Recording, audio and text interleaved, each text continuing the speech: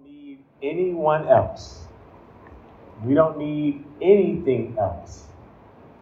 Just give us Jesus. Give us him.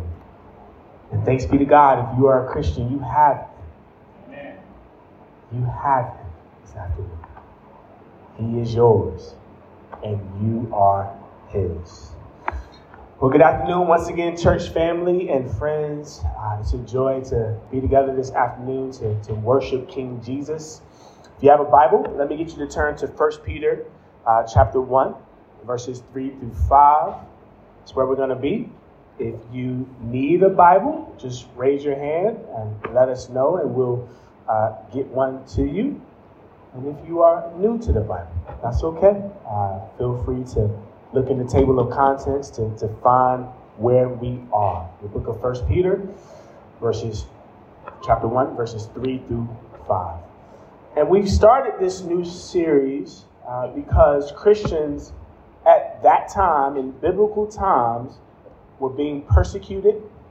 They were suffering, right? And Peter writes to encourage them in their suffering.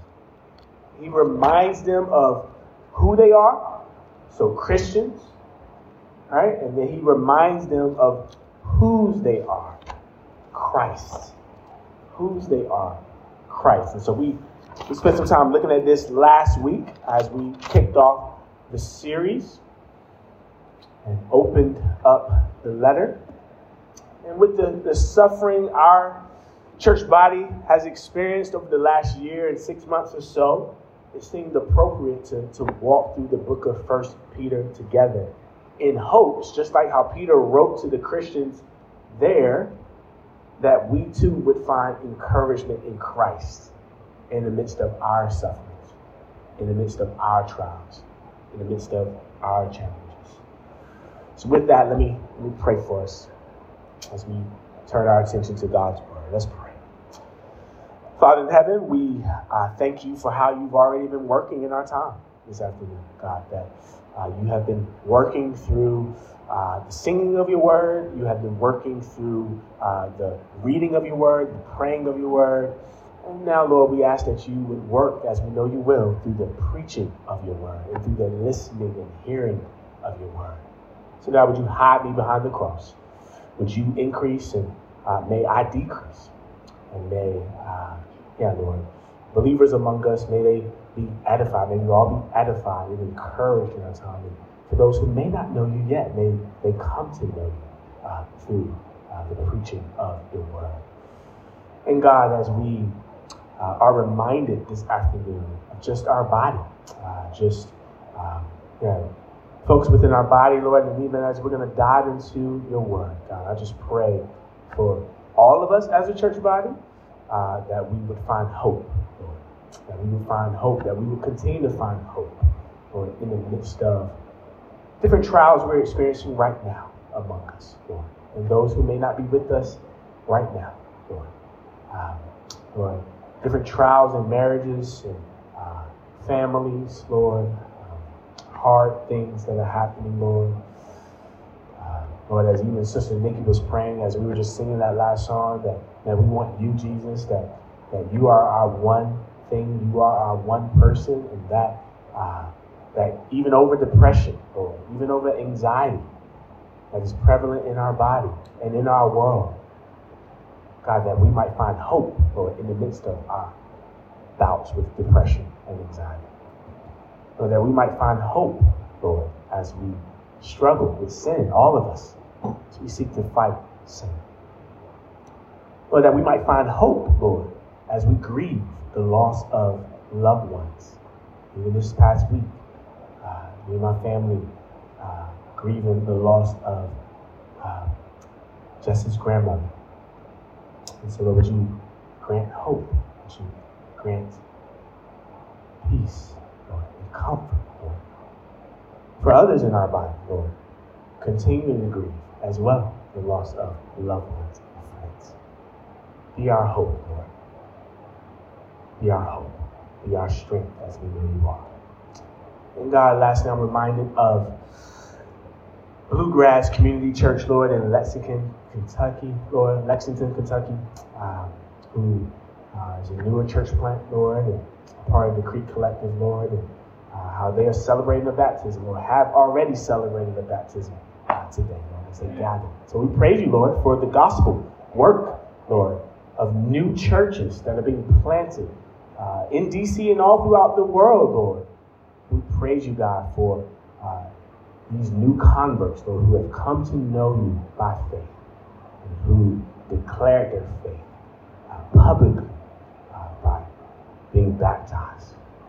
As you, O Lord Jesus, were baptized, model for us that we too, as Christians, should follow in your example. So, Lord, we thank you for the saints there. And we pray, God, that you will be with Pastor Nestor there and others, Lord, leading this work. And that you would continue to keep them, and that you would add daily to those that live in the city. And continue to glorify yourself in them and through the work, Lord. Keep the work, sustain the work, and bless the work. And now, Lord, we pray just again, bless the preaching of your word.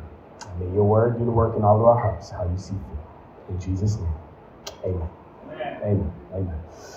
So 1 Peter 1, 3 through 5 reads as follows. It says, "Blessed be the God and Father of our Lord Jesus Christ.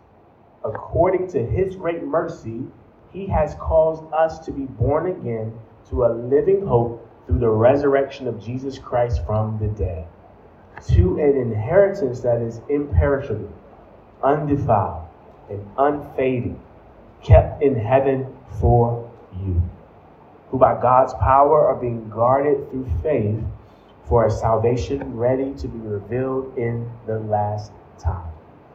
This is God's word, amen? Amen. So if you're taking notes this afternoon, just have 2 points for you guys. Here's point number 1. It should pop up on the screen as well. Number 1, we have a living hope.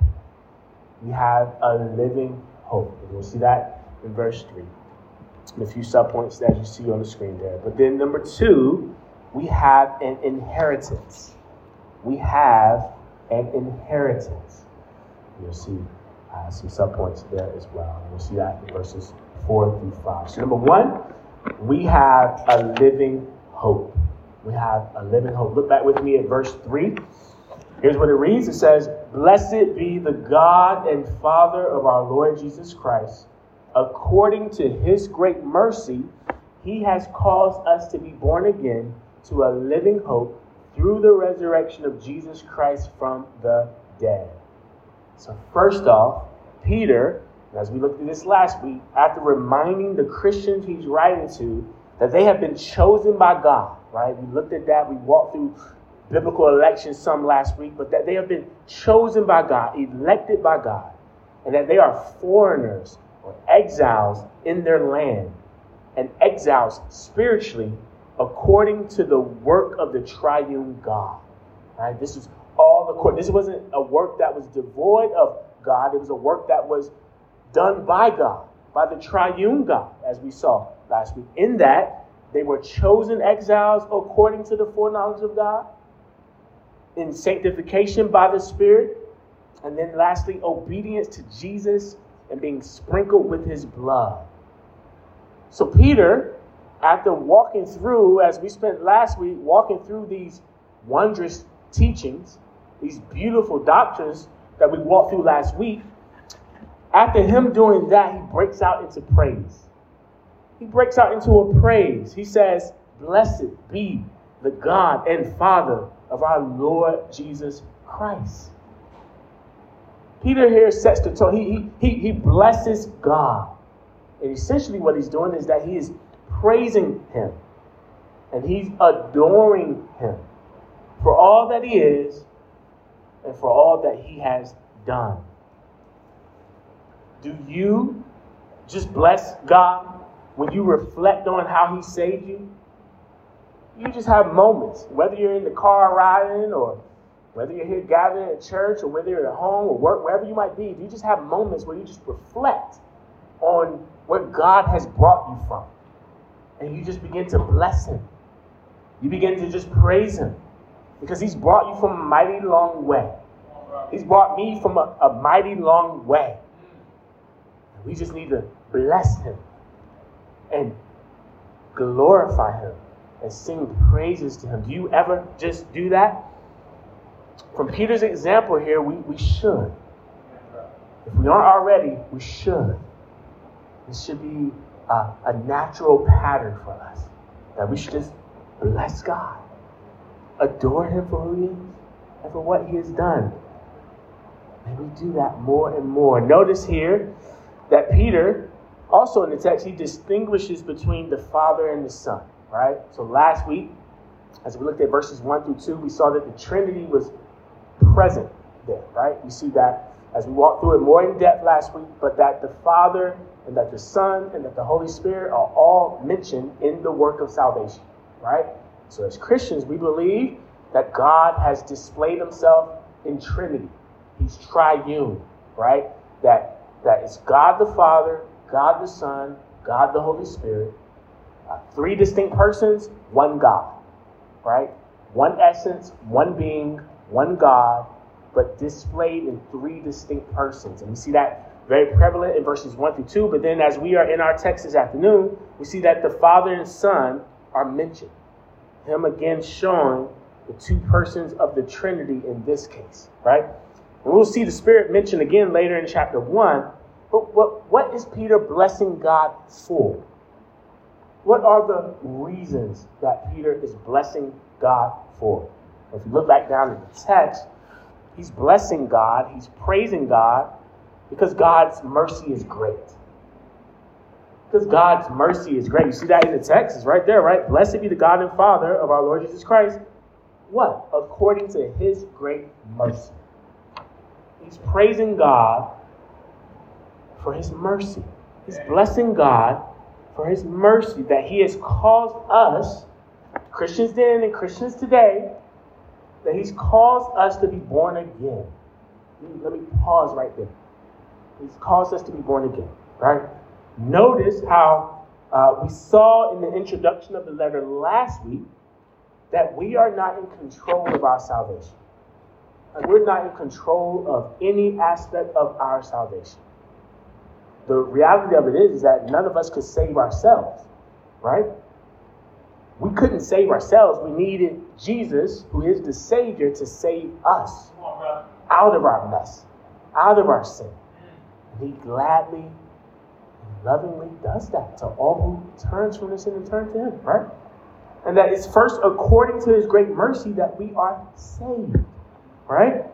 Mercy, as you may already know this, mercy meaning us not getting what we deserve. That's what the word mercy means. That we don't get what we deserve, right? We all deserve to not have a relationship with God. But yet, God has made that possible, right? We all deserve God's judgment because of our sin. But in Christ, if you are in Christ, Jesus took your judgment. He took my judgment. He took our punishment on himself that we all deserved according to the mercy of God. That's amazing. That's beautiful news. It's just like how Paul bigs up God's mercy. So he bigs up God's mercy in Ephesians 2, 4 through 5. Here's what he says here. He says, but God, being rich in mercy, because of the great love with which he loved us, even when we were dead in our trespasses, made us alive together with Christ. By grace you have been saved. So Peter, like how Peter is doing here, Paul doing this in Ephesians, just bringing up God's mercy. God's mercy is great. God's mercy is unchanging. God's mercy, as I love and say all the time and pray all the time, we thank God for his new morning mercies. He grants us new mercies every day. So this is God's mercy. And it's according to his mercy that we are born again to a living hope. That we are born again to a living hope. That phrase, born again, as you may already know, doesn't mean being physically born again, right? That's impossible. And none of us can be physically born again, right? It means being born again spiritually, right? to be born again spiritually. It's a spiritual birth that Peter is talking about here. It's the same phrase that Jesus uses in John 3, right? In the Gospel of John 3, verses 3 through 8, here's Jesus answering Nicodemus, who was a religious teacher of the time, and he knew his stuff, right? He comes to Jesus and he asks Jesus questions about how to follow him. And here's how Jesus responds. He says in verse 3, he says, Jesus answered him, "Truly, truly, I say to you, unless one is born again, he cannot see the kingdom of God." Nicodemus said to him, "How can a man be born when he is old? Can he enter a second time into his mother's womb and be born?" Jesus answered, "Truly, truly, I say to you, unless one is born of water and the Spirit, he cannot enter into the kingdom of God. That which is born of the flesh is flesh, and that which is born of the Spirit is spirit. Do not marvel that I said to you, you must be born again. The wind blows where it wishes, and you hear its sound, but you do not know where it comes from or where it goes. So it is with everyone who is born of the Spirit." Right? So we hear Jesus here defining what born again means. And what we learn from John 3, what we learn from Jesus here, is that born again means the following few things, right? That one, you must be born again to enter into God's kingdom. Right? You must be born again to enter into God's kingdom, right? Again, not a physical birth, because that's impossible, but a spiritual birth. In that, when you hear the gospel, and God allows you to hear the gospel, he himself saves you, he puts his Spirit in you, and there he causes a spiritual birth that is supernatural, that you and I couldn't do for ourselves. In that he saves you. That the old life is dead. Right? You died, like I died to the old Josh, who did a whole lot of things back in my day. Did a lot of dirt. With the kids. Did a whole lot of different things, right? I died to that, right? And I was raised to a new life, just like every other Christian in this room.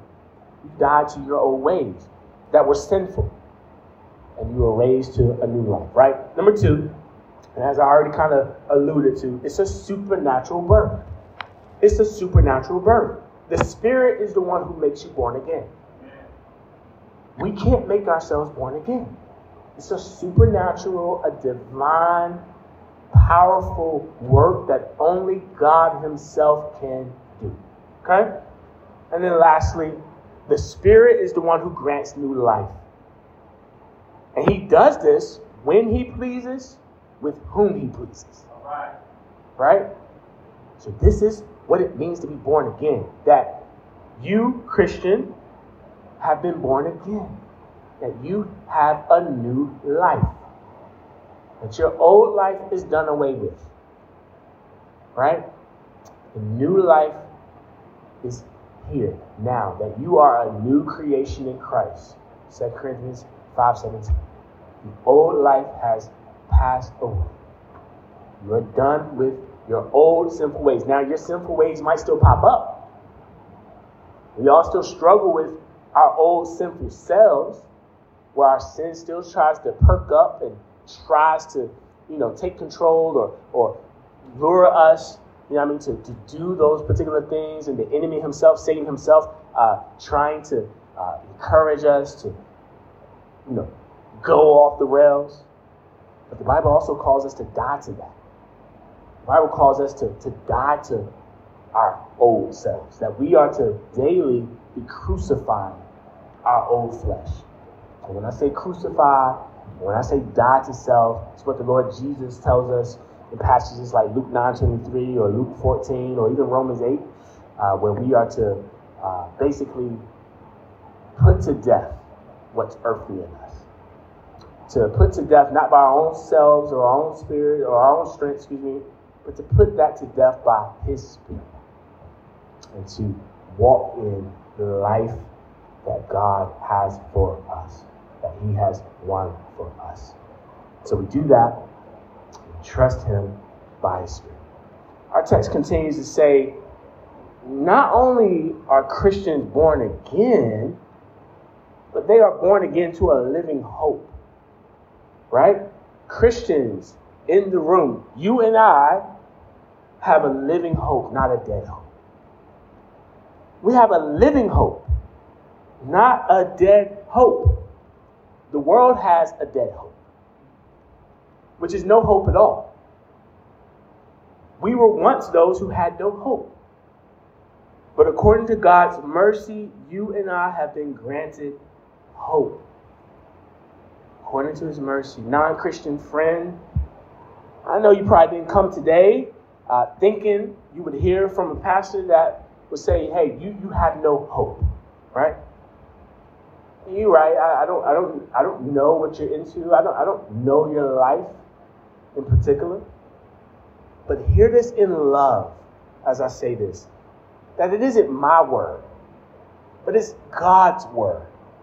It's God himself who is saying this to all who are outside of him. And that was true of all of us who are now in Christ, that at one time we were outside of God, and we too had no hope. Listen to Ephesians chapter 2, verse 12. Paul here, the Apostle Paul here, talking to Gentiles, non-Jews, Christians, and all of us who were before we knew the Lord, and those of you who may not know the Lord, fitting this description. Here it says Ephesians 2:12, it says, remember that you were at that time separated from Christ, alienated from the commonwealth of Israel, and strangers to the covenants of promise, having no hope, and without God in the world. Non-Christian friend, Christians in the room, this was the description we all fit. Those of us who know Jesus now, this was us before we knew Jesus. For those of you who may not know Jesus, this is you right now. That God's word here is saying that you are separated from him. That you are separated and alienated from all of the things that are in him, that we find in him, the blessedness that we find in him, the relationship that we find in him. And that, sadly, you are living with no hope without God in the world. And the reality of it is that, my non-Christian friend, is that you, like all of us, are sinners. That you were created in the image of God after his likeness, but that you are fallen. We are fallen. That you are a sinner. And because of your sin, you would, if you were to die in your sin, you would be eternally separated from a loving God. But the good news is that Jesus came, who is God, to live a life that you and I can never live. He lived a perfect sinless life in complete obedience to God, pleasing fully to God, living a life in your place and in my place. And he dies a death that you and I deserved on the cross for our sin. He dies that death. And he's in a grave. But on the third day, he is raised from the dead. To do what? To offer you hope. To offer me hope. To offer us salvation from our sins. And from the wrath that is to come. That non-Christian friend that is abiding over your head right now. He came, he lived, and he died, and he rose to remove God's wrath from abiding over your head. The Bible says if you will repent, if you were to turn away, that's what that word means, to turn away from sin, to turn away from all of the things that God hates because it's unpleasing to him. And to turn to him by faith, by trust, belief. The Bible says that you'll be saved. you'll be saved. And that's what we want to offer out to you, non-Christian. That Jesus in his love comes to live and die and rise in your place so that you might know him and experience the hope that he desires for you to have in him. So turn to him. I plead with you, turn to him and trust him. If you would like to learn more about what that means, what that might look like for you to start your journey with Jesus, come and see me after the service. It would be my joy to talk with you. Talk with any other Christian in the room. It would be their joy to talk with you and to help you start your journey in the Lord. Amen. Notice lastly that this hope comes, as I just was walking through, it comes only and in and through Jesus, his resurrection. Right? You see that in the text?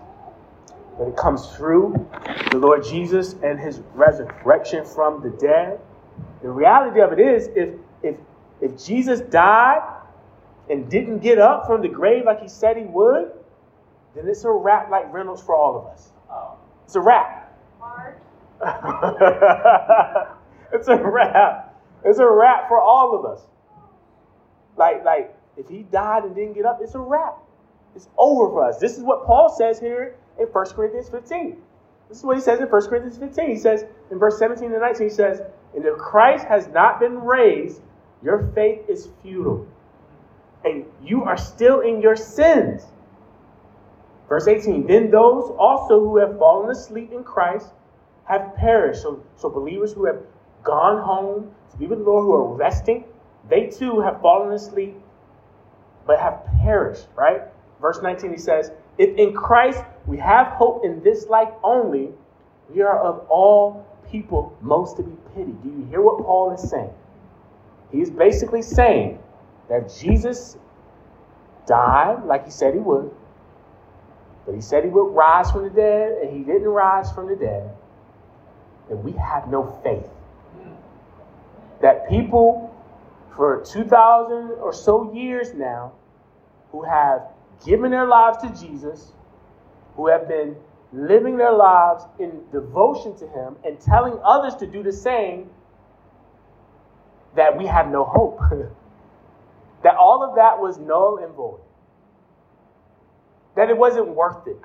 That us coming here this afternoon isn't worth it if Jesus didn't rise from the dead. And that we, as he says here in the last verse of 19, he says, if in Christ we have hope in this life only. If we have just hope in this life alone and not the next life that is to come, then we are to be the most pitied. We are to be pitied. But we echo the same declaration that Paul does in the next verse. Listen to the next verse, right? In 1 Corinthians 15, verse 20, Paul there, he says, but in fact, Christ has been raised from the dead. Amen? But in fact, Christ has been raised from the dead. The first fruits of those who have fallen asleep. What this means, Christian, is that we have hope. We have a living hope. Our hope is not dead. It is living. And this hope is in the Lord Jesus. And it's in a hope, in a life that is to come, in a new heavens and a new earth that is to come. And we are not just hoping in this life now. We are hoping in a life that is to come. That's going to be better. And that is going to be for us, that God is giving us, those who know him. Do you have that hope this afternoon? Are you believing in that hope this afternoon? This is the hope we have. It's a living hope. Not a dead one. It's a living one. And this is good news. So may we Christians continue to believe this good news, and non-Christian, may you believe this good news and come to him. So that's point one. We have a living hope. Number two, we have an inheritance. We have an inheritance. Look back with me at verse 4. It says, to an inheritance that is imperishable, undefiled, and unfading, kept in heaven for you. What is an inheritance? I know you may know this. It's when, as one commentator puts it, he says, it's when wealth is passed down or a legacy one receives as a member of a family, right? It's when wealth is passed down or a legacy that one receives from a family member, right? We know that, maybe, right? We know that. You may have, or you may know someone who has received an inheritance, okay? In the Old Testament, we see God's covenant people, the people of Israel, receiving an inheritance. So you think about passages like Numbers 26, 53 to 56. I'm going to read it. It says, Numbers 26, 53 to 56, it says, among these the land shall be divided for inheritance according to the number of names. To a large tribe you shall give a large inheritance, and to a small tribe you shall give a small inheritance. Every tribe shall be given its inheritance in proportion to its list. But the land shall be divided by lot. According to the names of the tribes of their fathers, they shall inherit. Their inheritance shall be divided according to a lot between the larger and the smaller.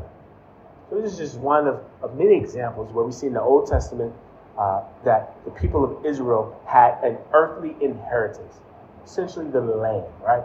That they were given. They were given an inheritance, right?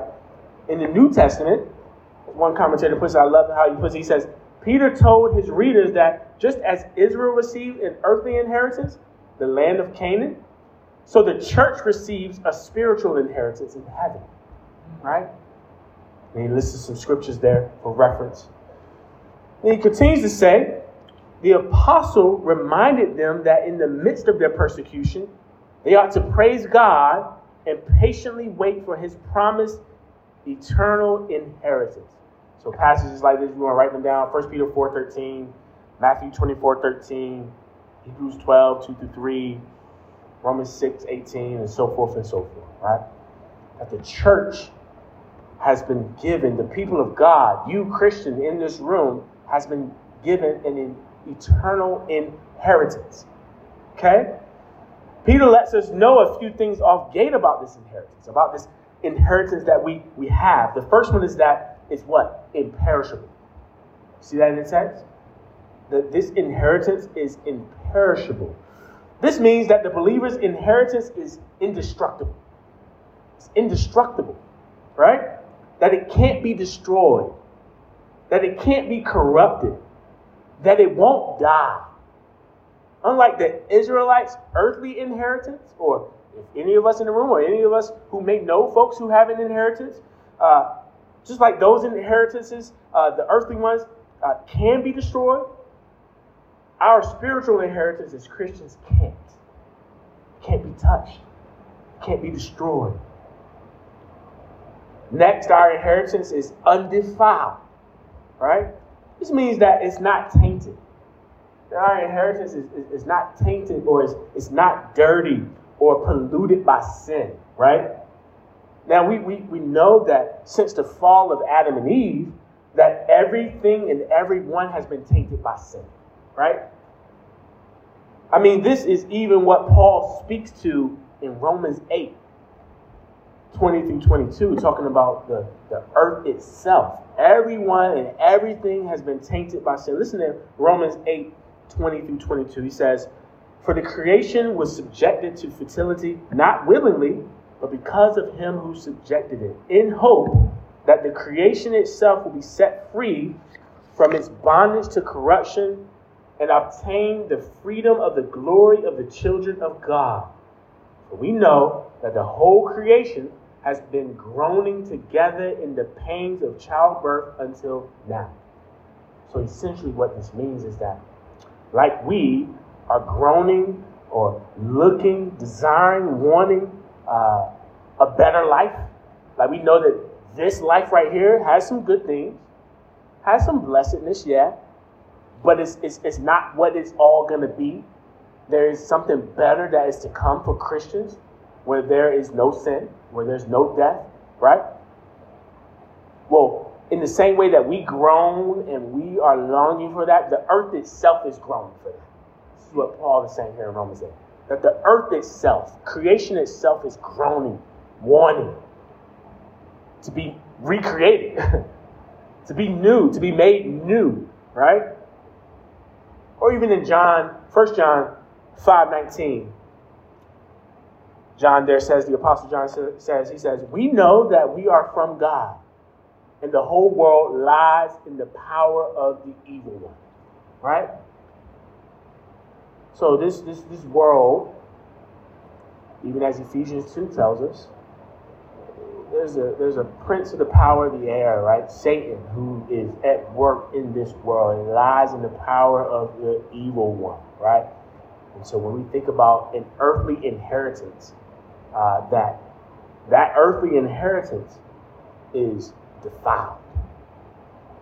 It's defiled. It's tainted. It's corrupted by sin. But not the Christian's inheritance. Not the inheritance of the saints. The inheritance of the saints, the eternal inheritance of the saints, is one that is perfect and one that is not polluted by sin. One that is not tainted or corrupted by sin. Think about Colossians 1:12. Paul there says, he says, giving thanks to the Father who has qualified you to share in the inheritance of the saints in light. We have an inheritance that is of the light, that is of the Father, that is of God. So not only is our inheritance imperishable, undefiled, but lastly, it's unfading. It's unfading. This means it will not fade away, right? This phrase, unfading or not fade away, was used in secular Greek to describe a flower that did not wither or die, right? It was used in secular Greek writings there to describe a flower that did not wither or die.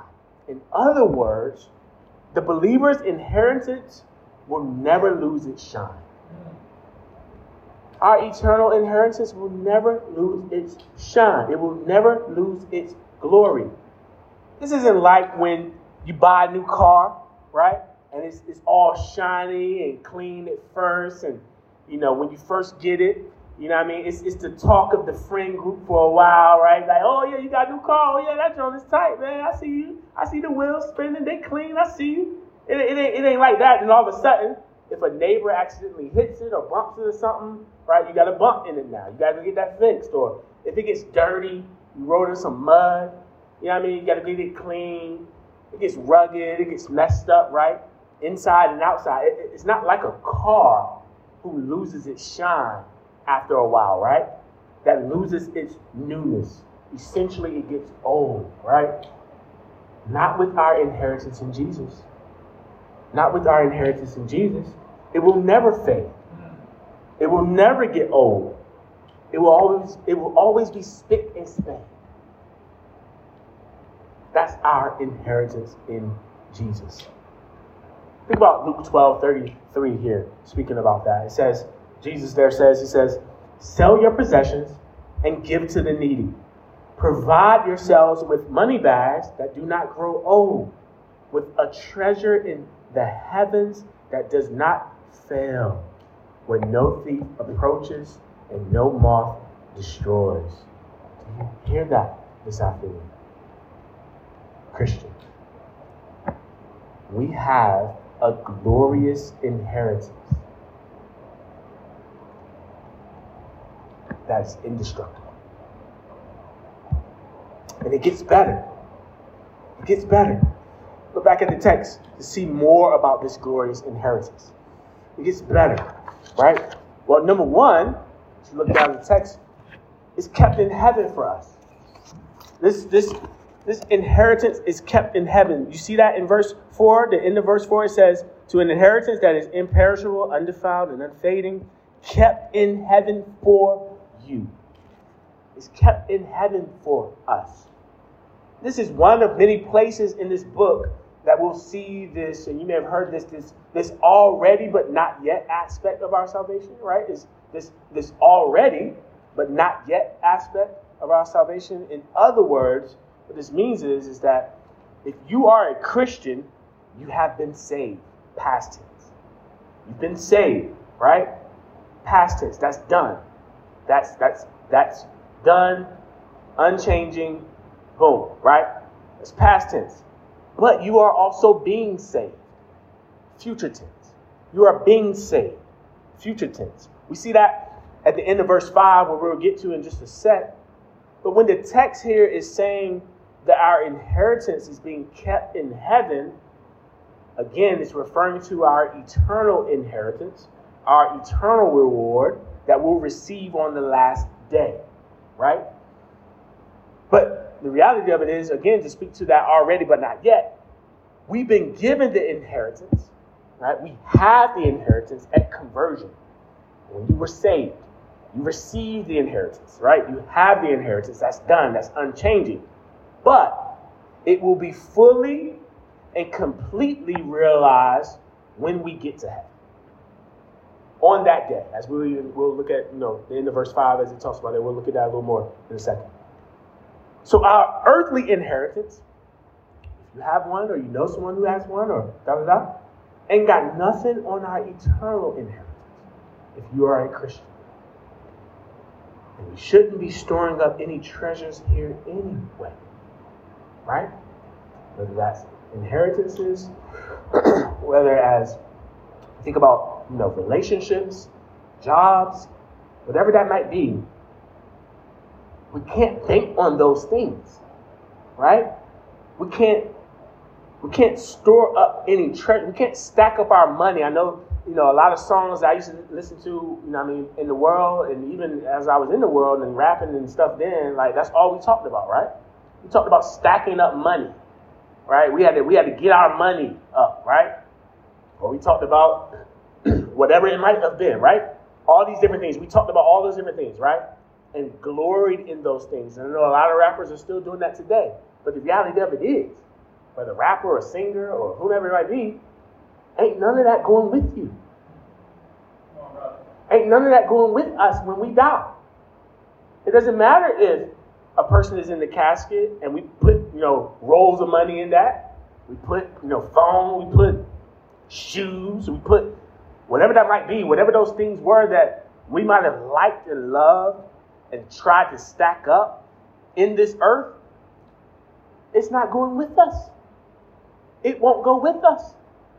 And Jesus has something to say about that in Matthew 6. I read it before the sermon, but he says this in Matthew 6, 19 through 21. He says, "Do not lay up for yourselves treasures on earth, where moth and rust destroy and where thieves break in and steal.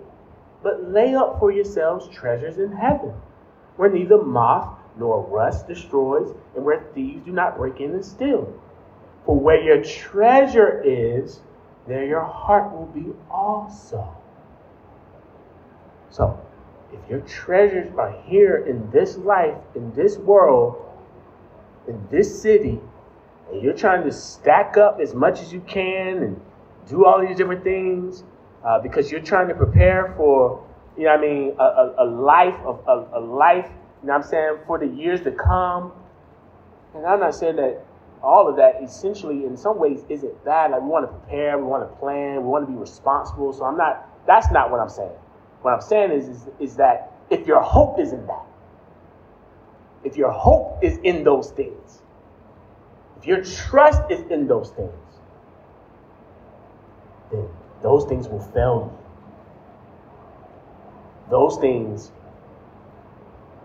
will not provide the hope, as we've been talking about living hope, that you are in need of, that we are in need of. Jesus makes it clear here. Where your treasure is, your heart is also there. We want our treasure to be with Him. Amen? We want our treasure to be with Him. And that has everything to do with what we do in this life. With our time, with our talents, and our treasures. It has everything to do with what we do here as a Christian. So, what are we giving our time to? What are we giving our money to? What are we using our talents for? All of that comes from God, who's given it to us. So why not give it back to Him? Why not give it back to Him? And continue to make your life count for Him, so that others might see and also want to make their lives count for Him. Are you living for treasures here in this earth? Or are you living for the treasures, for the glories, for the beauty, for the joy, for the hope, for the satisfaction we'll experience in heaven with God? And where do you fall on that spectrum? I pray that we all are on this spectrum, that we are seeking to have our treasures heavenwardly, our hearts heavenwardly. May that be true for all of us. And let me ask you this. Do you think about heaven? How often do you, Christian, think about heaven? How often do you talk about heaven? May I suggest that I don't think we do, others do. I don't think we think about it or talk about it as much as we should. Not like the biblical saints, right? Or our ancestors who were Christian. Or even the saints when you and I were growing up, right? Even the old saints, our family members and friends and whatnot, right? I remember my mom and her and, Christian friends who would be over at the house. Even the church, we attended when I was younger. I remember in other settings where they talked about heaven a lot. They talked about heaven a lot. A lot. They talked about it like they really wanted to go there. Like they really wanted to be there. That's where they were heading. Where they were longing for. Not here. Not earth here. Not here on this earth. They talked about heaven like, this is where I want to be. This is where I am heading if I'm a Christian. Right? I mean, I even think about it. It just reminds me, even in the church, right? And some of you guys, I'm sure, may have experienced this too. I remember even in the church, right? You would hear the musicians starting to cue the music, right? When they talking about heaven, right? Cueing the music, getting us ready, right? And excited about heaven. They would say a place where the streets are paved with gold, right? You would hear those types of things, and you would, as a non-Christian, sitting in the audience, sitting in the pew. I was intrigued about heaven. I didn't have saving faith, but I also was like, man, the way they're talking about it, the way they're preaching about it, the way they're saying things like this about heaven, and obviously in comparison to hell, right? I remember also being in those settings where you would hear fire and brimstone, and it scared me, right? Like hell scared me.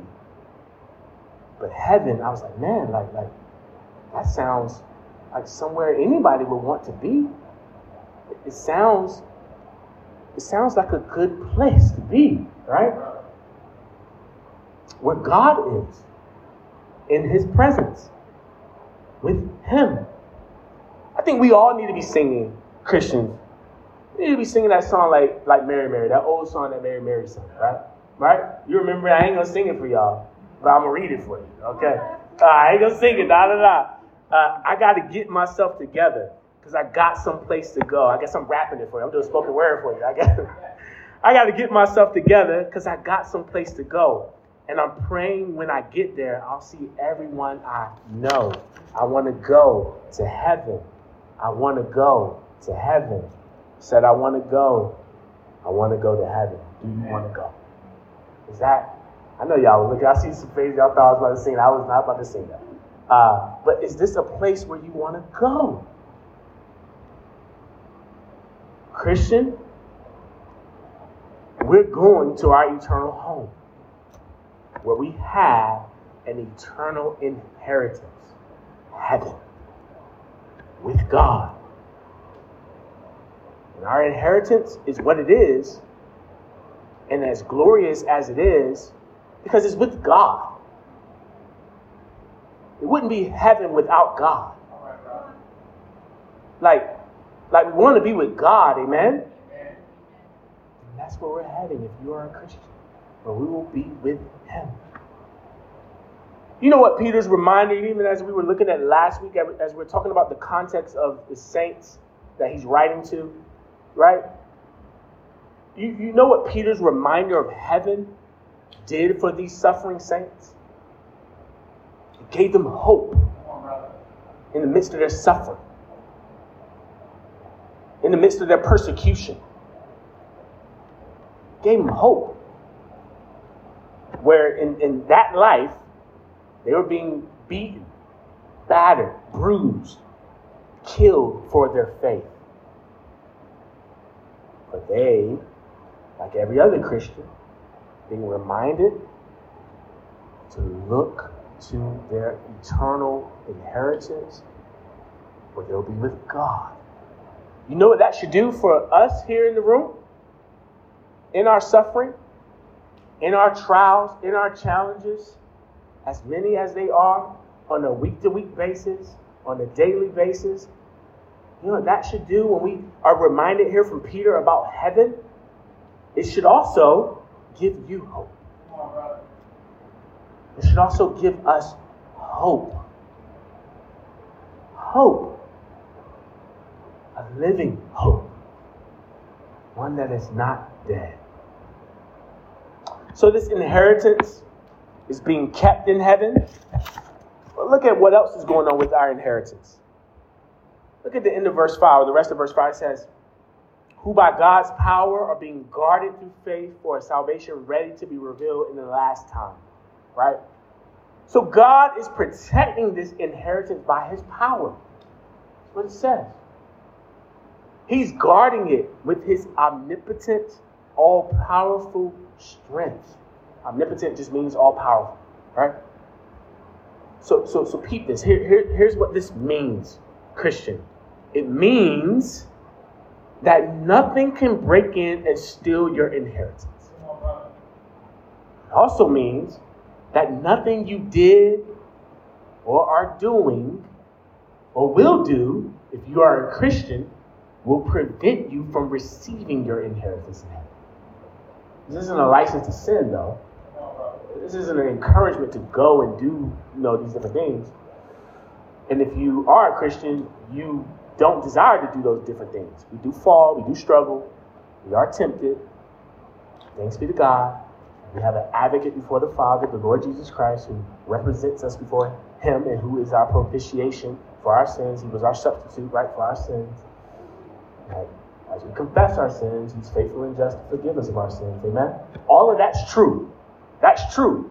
It's not a license to go send it up, right?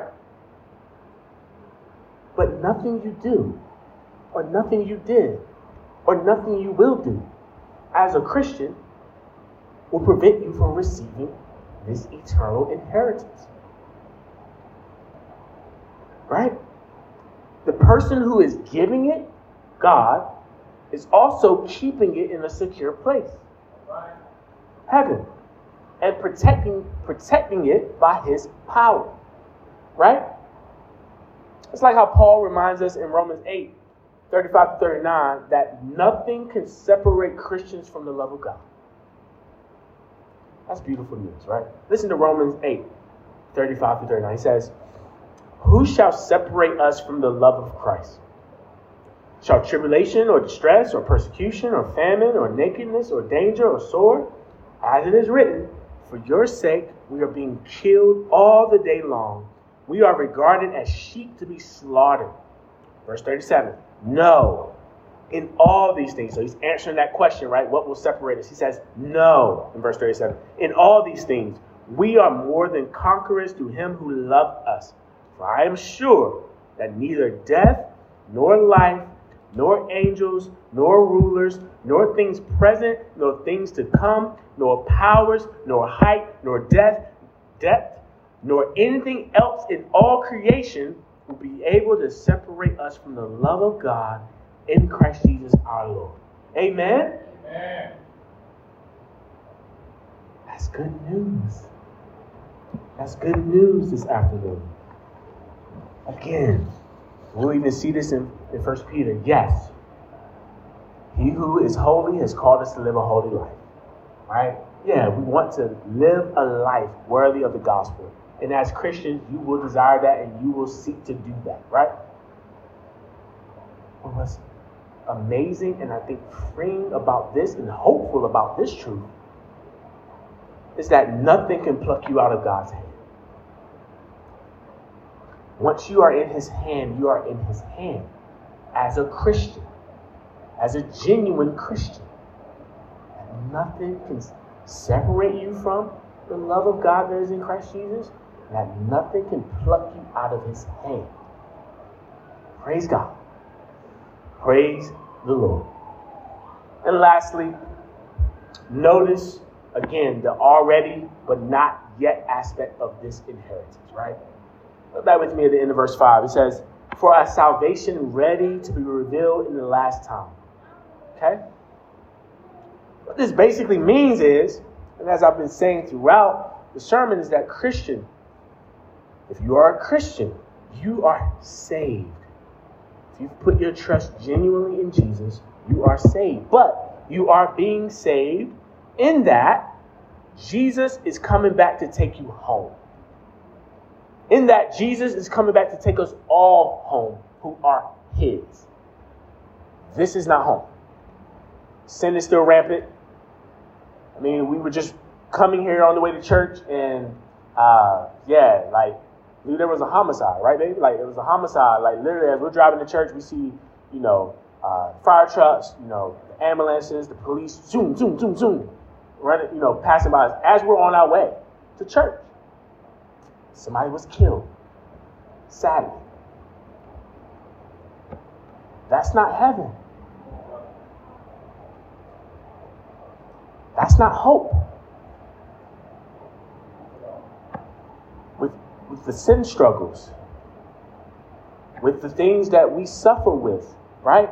As we grieve the loss of loved ones and friends, as we battle depression and anxiety, as we have issues all throughout our personal lives, marriages, single life, etc., you name it.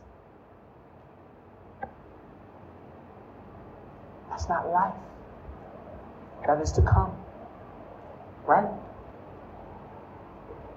Our salvation has a final destination. And that's heaven. And these passages, I'm just going to read here and close this here now. Where these passages will be fully and completely realized. Listen to Revelation 21, 1 through 4. And then also Revelation 22, 3 through 4. As I close, it says, then I saw a new heaven and a new earth, for the first heaven and the first earth had passed away, and the sea was no more. And I saw the holy city, New Jerusalem, coming down out of heaven from God, prepared as a bride adorned for her husband. And I heard a loud voice from the throne saying, behold, the dwelling place of God is with men. He will dwell with them, and they will be his people. And God himself will be with them as their God. He will wipe away every tear from their eyes, and death shall be no more. Neither shall there be mourning, nor crying, nor pain any more, for the former things have passed away. Revelation 22, 3 to 4.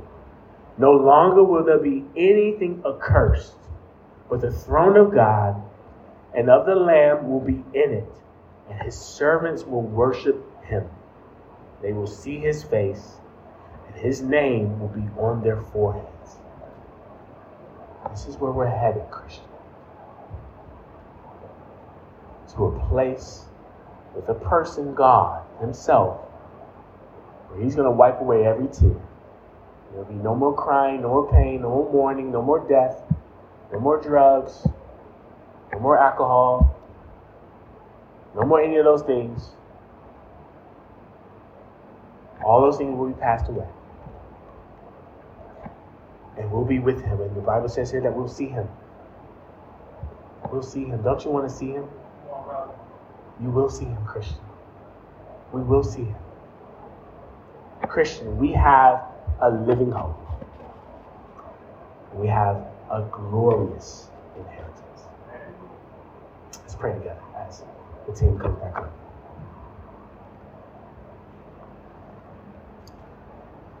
God, we thank you for your word. We thank you for this amazing reminder, this hopeful reminder that we have a living hope, not a dead hope, and that we have a glorious inheritance. Oh God, we are looking forward to seeing you. We look forward to seeing you. We look forward to being around the throne, worshiping you forever and ever. God, thank you for saving me. Thank you for saving the saints here at CACC. Thank you for saving people from all times, Lord, from eternity past, Lord, to present. Through your sheer mercy and your grace. And God, thank you for still being willing and able and mighty to save anyone who would turn from their sin and turn to you. God, I pray that if anyone among us doesn't know you, God, that they would latch on to the living hope that you are offering. That they would latch on to this glorious inheritance that can be theirs too, if they would turn to you, O Lord. Please help them not to harden their heart. Please soften their heart. Put your spirit in them. God, I pray that this even motivates us as we go the rest of this day and as we go into this next week, Lord, with all that we may be preparing for and things unplanned. Pray that this gives us hope, Lord, in our life, in our struggles, in our sufferings. Pray the reminder of us knowing who we are as Christians and whose we are, yours. And you would help us, Lord, to live a life worthy of the gospel the rest of this day, this week, the weeks ahead, and so forth and so forth. And that we would live not with our hope here and banking on things here, but that we would live heavenwardly. Even as Colossians 3 tells us, to set our minds on, not to set our minds on things of the earth, but to set our minds on things that are in heaven, on you. Help us to do that more and more. Help us to talk about heaven. Help us to encourage us as saints, Lord, to remind us of heaven. That's where we're headed. Soon. You tell us, oh Lord, in Revelation, in the last book, that you are coming soon. You say, I am coming soon. Help us to find hope in that you are coming soon. Help us to be ready. Help us to be trusting and hopeful. We pray all of this in your name. Your matchless name, O Lord. Amen. Amen.